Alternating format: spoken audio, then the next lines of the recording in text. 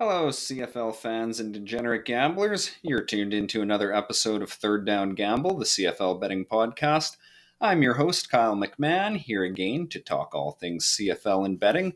The CFL schedule is getting a little bit funky here with some early week games. I guess this is week 8 or 9 or 9.5, something like that. Anyway, we're about halfway through the schedule, so we'll take a look at where everyone stands so far, what the second half outlook is going to be, that sort of thing. And then we'll do a quick little breakdown of the Lions Bombers game slated for Friday night. I'll remind you that if you want to get in touch with me, sending an email to cflbuttingpodcast@gmail.com is the best way to do so. And I look forward to all your comments, feedback, and effusive praise. All right, so halfway through this shortened 2021 season, who are big winners and losers so far, and what sort of trends have we noticed? Well, it's hard to argue with what the Winnipeg Blue Bombers have done through 7 games, compiling a 6-1 record that puts them comfortably in the driver's seat in the CFL's Western Division. They've been pretty good to their backers so far, as you might imagine, going 5-2 against the number.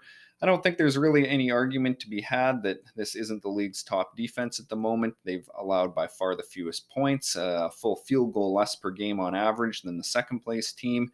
Now, metrically, in terms of their ability to stop the other team's offense on a down-to-down basis, Winnipeg isn't actually blowing the rest of the league out of the water. In fact, in terms of the defensive efficiency metrics, I've had the Bombers, Riders, Ticats, Elks, and Lions all grouped pretty closely together for most of this season.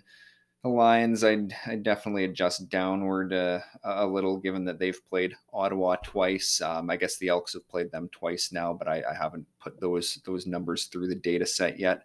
But the difference has been in the turnovers and chaos created. Nobody does that better than the Bombers, who have an absurd plus 15 turnover ratio.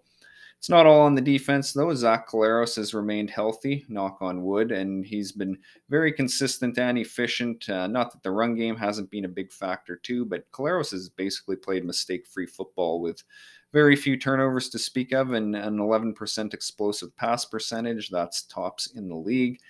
This offense didn't look spectacular through 3 games, but since Harris returned to the lineup, they've really ticked upwards. And overall, this is a team I expect to be favored in pretty well every game from here on out.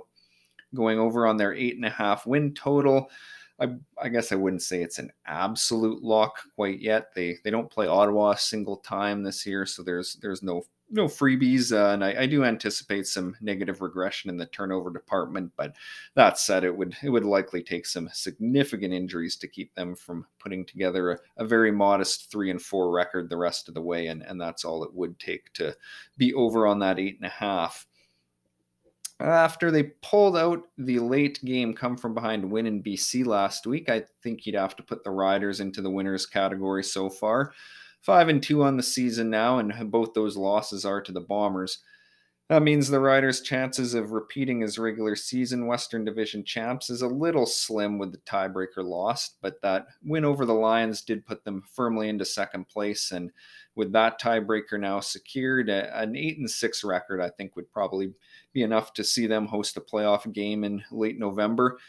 It's been a little up and down for this team to get to this point, even within games, going right back to the season opener where they almost blew that 28-point lead. But ultimately, they found a way to beat everyone outside of Winnipeg. And looking at their offensive metrics, it's been a pretty steady tandem of Cody Fajardo and William Powell. That has them near the top of the league in overall offensive efficiency, which is somewhat interesting given that they've been essentially shut out in the second half 3 times.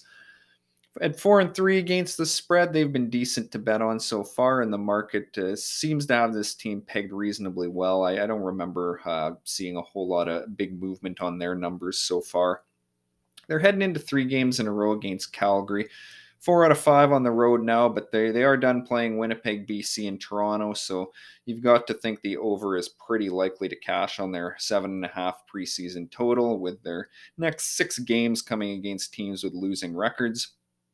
Given the erosion of personnel over the last 2 off seasons, particularly on the offensive line, this team has surprised me a little bit with a 5-2 mark. I was on the under 7.5 for their win total.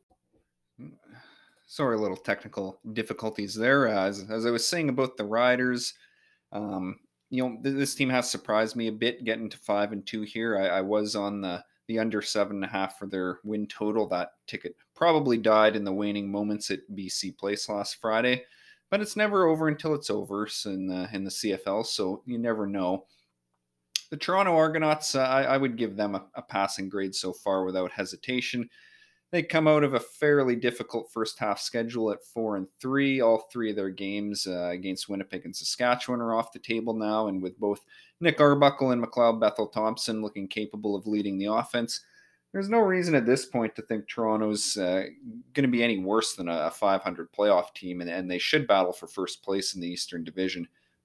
The running game's been a real revelation for this club so far, and above all else, I think that has been the biggest factor in their success so far. Overall, the tandem of John White and DJ Foster has propelled them to a 56% success rate in that category. That's second only to the Alouettes, and they've hit it over a 60% clip in 4 of the last 5 games. This has made life easier for the rest of the offense, and if they can cut down on the turnovers, they've really got a chance to be among the league's best. As that's the only real criticism. 9 fumbles is terrible, and Nick Arbuckle has thrown some untimely picks, but the fact that the Argos have managed to overcome that for the most part bodes well. Defensively, this team lost several key guys in training camp for extended periods of time, but in spite of that, they've managed to keep their heads above water. They've been carved up along the ground. They do have the league's worst run defense, but the problems in the secondary that plagued them over the last couple seasons seem to be a thing of the past. They've got a pretty solid 8% explosive pass rate defense, and given that several starters in their front seven have missed all or most of the games this season, that bad run defense is something that it might be corrected by simply getting some of those guys back into the lineup in the second half of the year. Drake Nevis, he's been practicing, and that's a big presence in the interior of the defensive line that would certainly help stopping the run. The 6.5 was their preseason win total. That is tracking strongly towards the over here. That's helped by the fact that they do still have 2 games remaining against Ottawa. I was quite bullish on that over, so fingers crossed that the Argos can take care of business there. Hamilton hasn't lived up to lofty preseason expectations, but they have managed to salvage a season that was looking like it had the potential to go off the rails after 2 dreadful games to open the year. And at 4-3 now, I think there were probably a few sighs of relief around Steeltown these last couple weeks. The offensive line in particular, and the offense as a whole in general, they've been flat out awful pretty much since day one. So the fact that the Ticats find themselves tied for top spot in the division right now is a huge credit to their defense. And I still feel as though this defense isn't getting the credit they deserve. They've been right up there with the Blue Bombers in terms of overall effectiveness. They don't give up big plays, and they've found the end zone several times, which is important when your offense has also only found the end zone several times. Frankie Williams, he's got a couple of those touchdowns. Don't forget about the return game. He's been stellar there. I think he's run a kick or 2 back.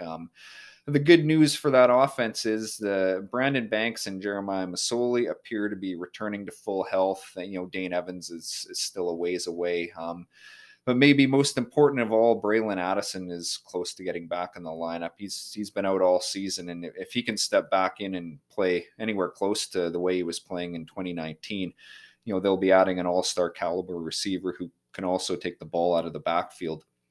Hamilton's east-west style of play calling has not been able to repeat that success it had in 2019, but getting Addison back would get them a whole lot closer to being back on track. I still think the porous offensive line is going to hold this team back some weeks, but if the defense and special teams can remain in their present form, they just might be able to overcome that. I was pretty concerned about what I'd seen out of this group through 2 weeks, and you add in that they've had to turn to their third string quarterback for the last 2 starts. They really had the potential to dig themselves into a hole here. Perhaps a blessing in disguise, maybe, that those first 2 games came on the road in Winnipeg and Saskatchewan anyway, and they they caught Calgary and Ottawa when David Watford had to come in for the injured Evans and Masoli. But in any case, they deserve credit for not folding up the tent with all these injuries they've had. And this will be a team to look out for in the second half of the year. If you had the under on their win total of 10, I don't think you need to start sweating. I really doubt they go 6-1 the rest of the way. But 8 or 9 wins is back on the table here, and that's not something that appeared to be likely 3 weeks into the year.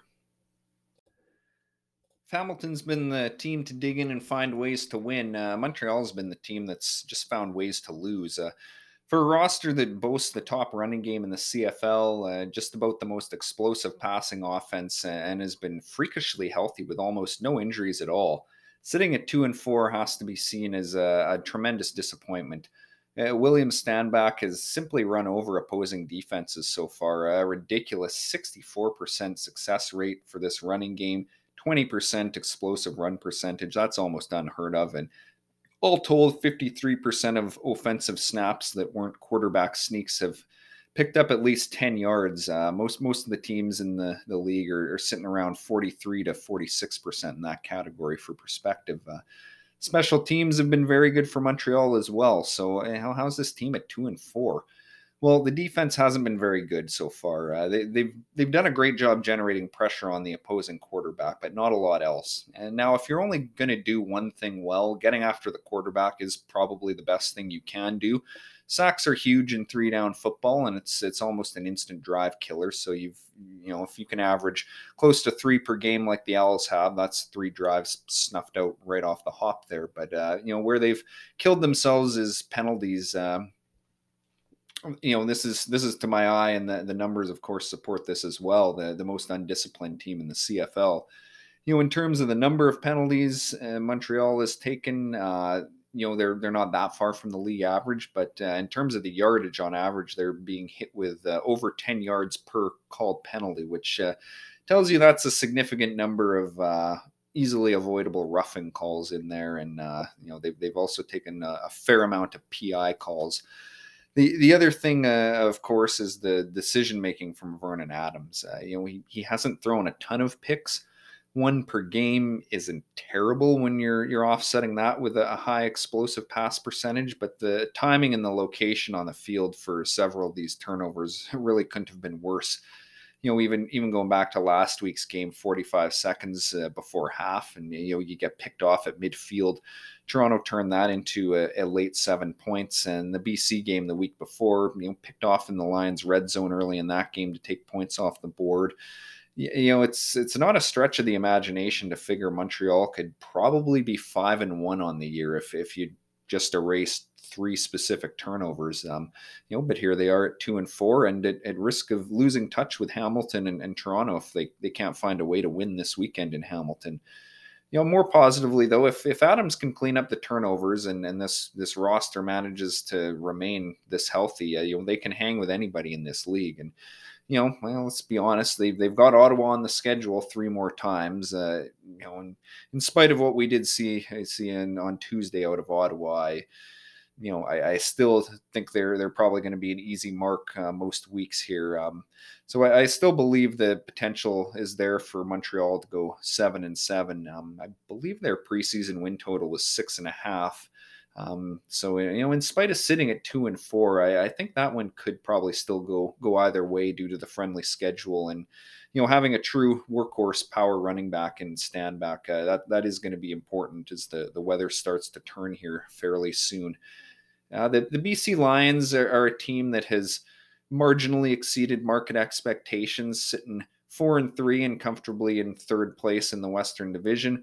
Probably more than any other team so far. The Lions have come as advertised. We knew this team had the potential to be an elite passing offense with Mike Riley throwing to a deep group of receivers. Lucky Whitehead's been a big-time difference maker with the speed he brings to an offense. We saw that again last week when he turned a routine swing pass into a 47-yard touchdown scamper. And this team has been able to pick up chunks of yardage through the air consistently. They are the most pass-happy team in the CFL, going to the air on 76% of their snaps. But when you gain 10-plus yards on 35% of your attempts, that's not a bad idea. The other area of strength coming into the year appeared to be the defensive secondary, and these guys have been very good. They lead the league in interceptions right now. They're right at the top in terms of explosive pass defense, and particularly in the game at Montreal 2 weeks ago, these guys really did come up big. They in fact tied a CFL record for most pass knockdowns in a single game in that one. So that's the good with BC, and considering their preseason win total was set at just 5 wins, that on its own should be enough to see the over cash. The bad with BC is plain and simply their run game, which has been flat out terrible. Week 2 at Calgary remains the only game all year where this team's turned in a success rate above 40% on the ground, and things don't appear to be improving in this department. Shaq Cooper hasn't been able to seize on the opportunity to be the feature back, and James Butler, he was injured for a few games, so we will maybe see what we get the next couple of weeks with him presumptively at full health. But he really hasn't done anything much either.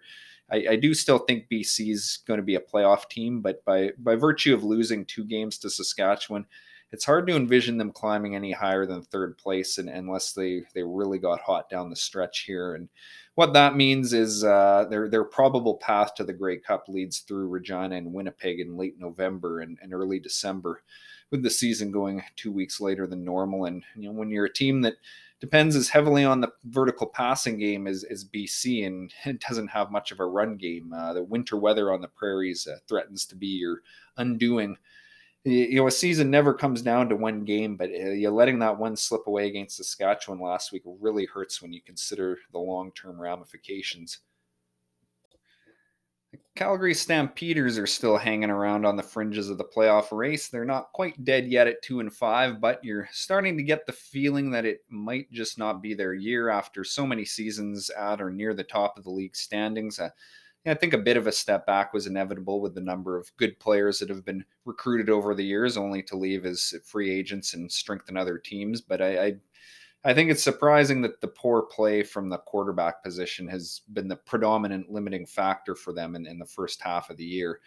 We saw Jake Mayer come in and relieve Bo Levi Mitchell in Hamilton 2 weeks ago. I think there's an argument to be made that Dave Dickenson waited too long in that game to make that move.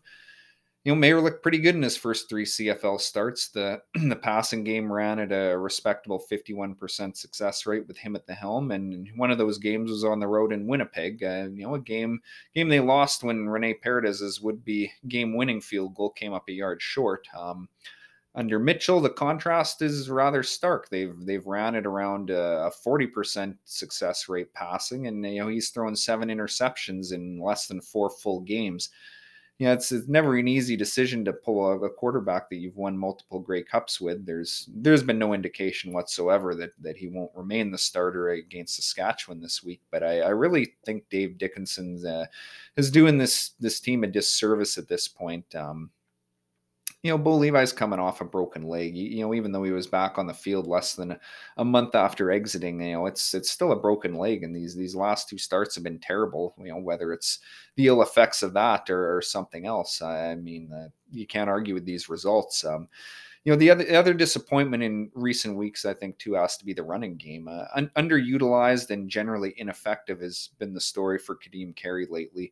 You do have to make good on your opportunities, but it's also tough to ask your running back to make hay for you when he's only seeing the ball on half your possessions. The defense was probably a bigger question mark coming into the season than the offense, but they've been all right for the most part. The secondary, they're still probably giving up too many deep balls. That's hurt them, but the defensive line's been very good of late, and that's helping them get off the field. The Labor Day loss to Edmonton's really been their only poor game of the year, I would say.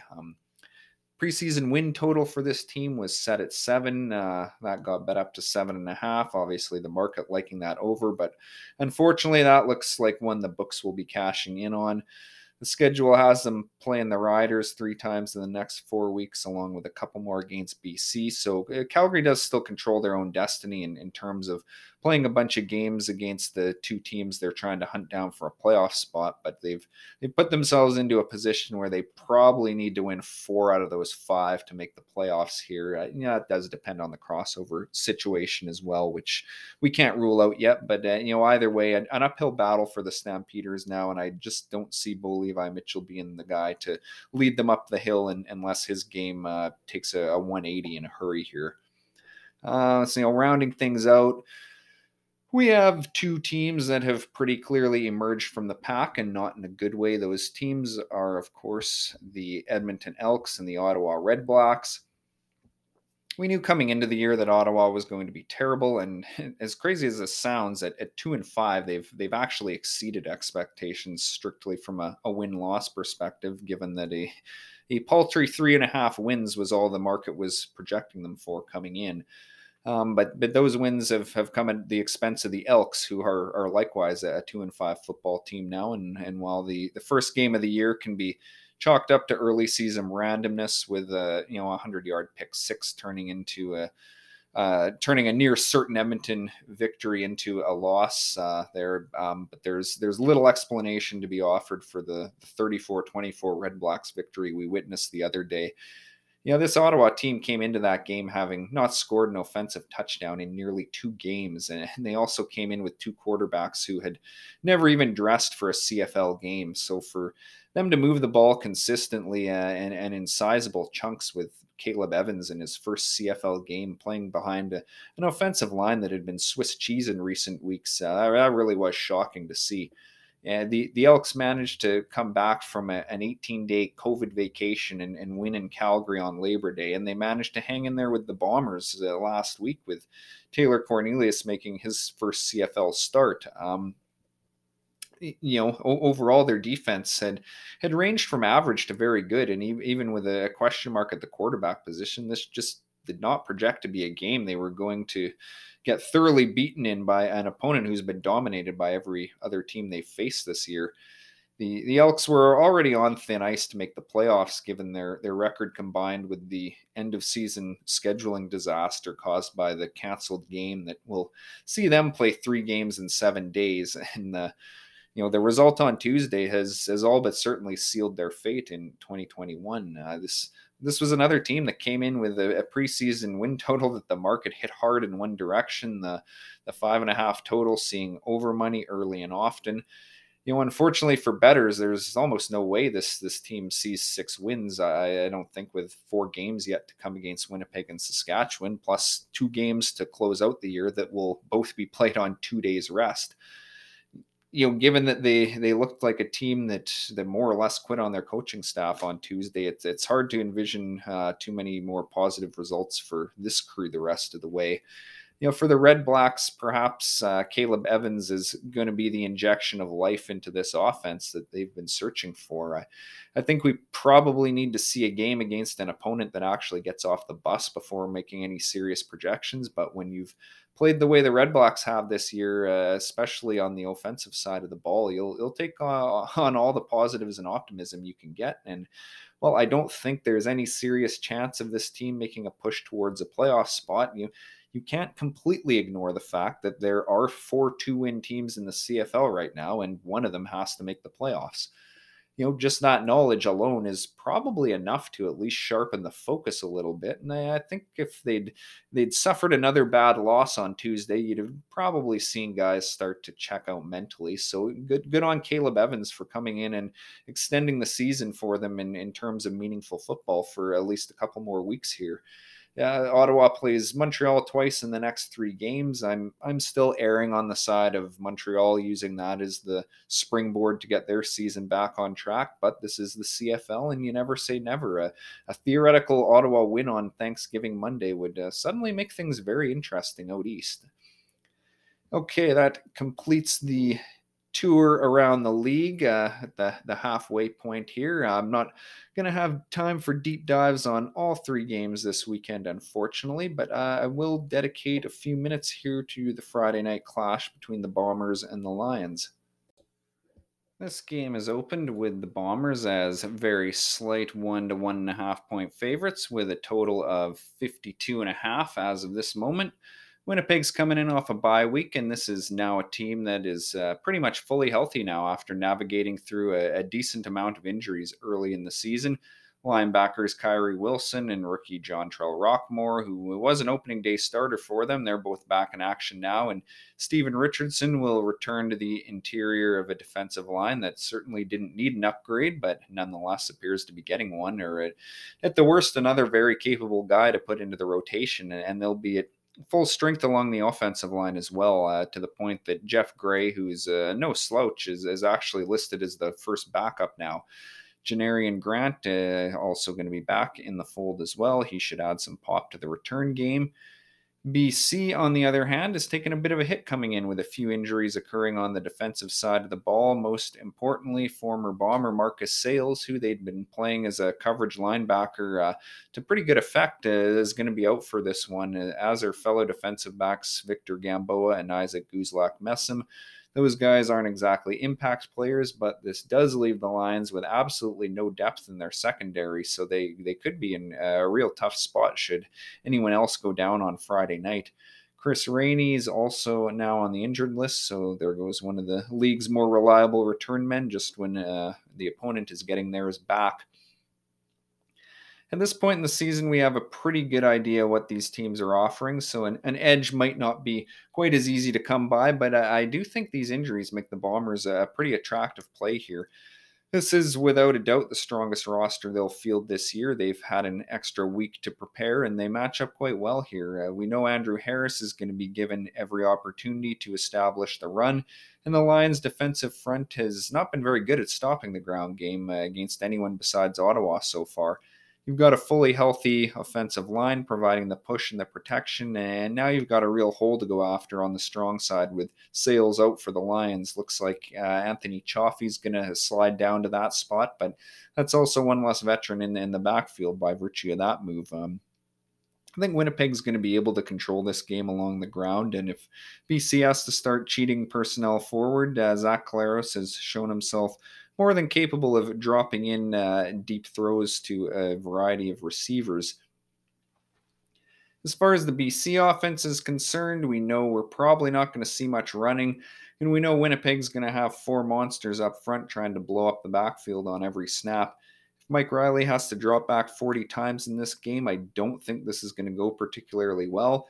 If they can't get anything out of James Butler along the ground, the Lions have to figure out a way to at least keep Winnipeg honest with some quick passes out of the backfield or along the line of scrimmage. Javon Katoy is having a nice season so far, and Brian Burnham's been solid as usual, but Riley just isn't going to have the time to wait for those 15-yard routes to develop like in some of these previous games, and I would anticipate Lucky Whitehead featuring very prominently, and we'll likely see a few more screens and outs than we're used to from the Lions. At the end of the day, though, Winnipeg just has too many weapons here on both sides of the ball. I think this is going to be a very entertaining game between two solid football teams. I don't think the Bombers go into BC Place and dominate the ball game, but -1 is the type of line I'd have expected to see a few weeks back when Winnipeg was still without a few key guys. With all of them back now, I do think this game is somewhat mispriced. -3, 3.5 even is about what I would have expected here. So I do think there's some value to be had. And personally, anytime a spread is at -1 or less, I prefer to pay the dime and take the money line. That's at -120 for the Bombers right now. We do see games land with a 1-point margin of victory on average about 5 or 6 times per season, something to keep in mind. As far as the total goes, I do like the under here. I understand why this is up at 52.5. One of, if not the highest total we've seen all season, actually. But you've got two elite quarterbacks going at it inside the dome, where weather will not play a factor. But as I mentioned, I do expect Winnipeg to use Andrew Harris quite often. That's going to chew up some clock. And if the Bombers do indeed have a lead in the latter stages, this is an offense that can and often will grind a clock down. I don't think BC's going to, be completely shut down on offense by any means, but Mike Riley is likely going to be either sacked or flushed from the pocket and forced to take off himself, more often than in previous games here. And, that keeps the clock moving. Negative plays, both those factors contribute strongly to an under So for this week's best bet, I'll go with Winnipeg on the money line. I think they get it done, and since I'm also on the under here, let's hope they play nice and pull out that victory with less than 30 points themselves. All right, that's going to do it for another episode of Third Down Gamble. Thanks again to everyone for listening. I'll keep putting these out as time permits. So for now, go enjoy another great weekend of CFL football, and hopefully the Bombers can get us off on the right foot financially on Friday night. Take care.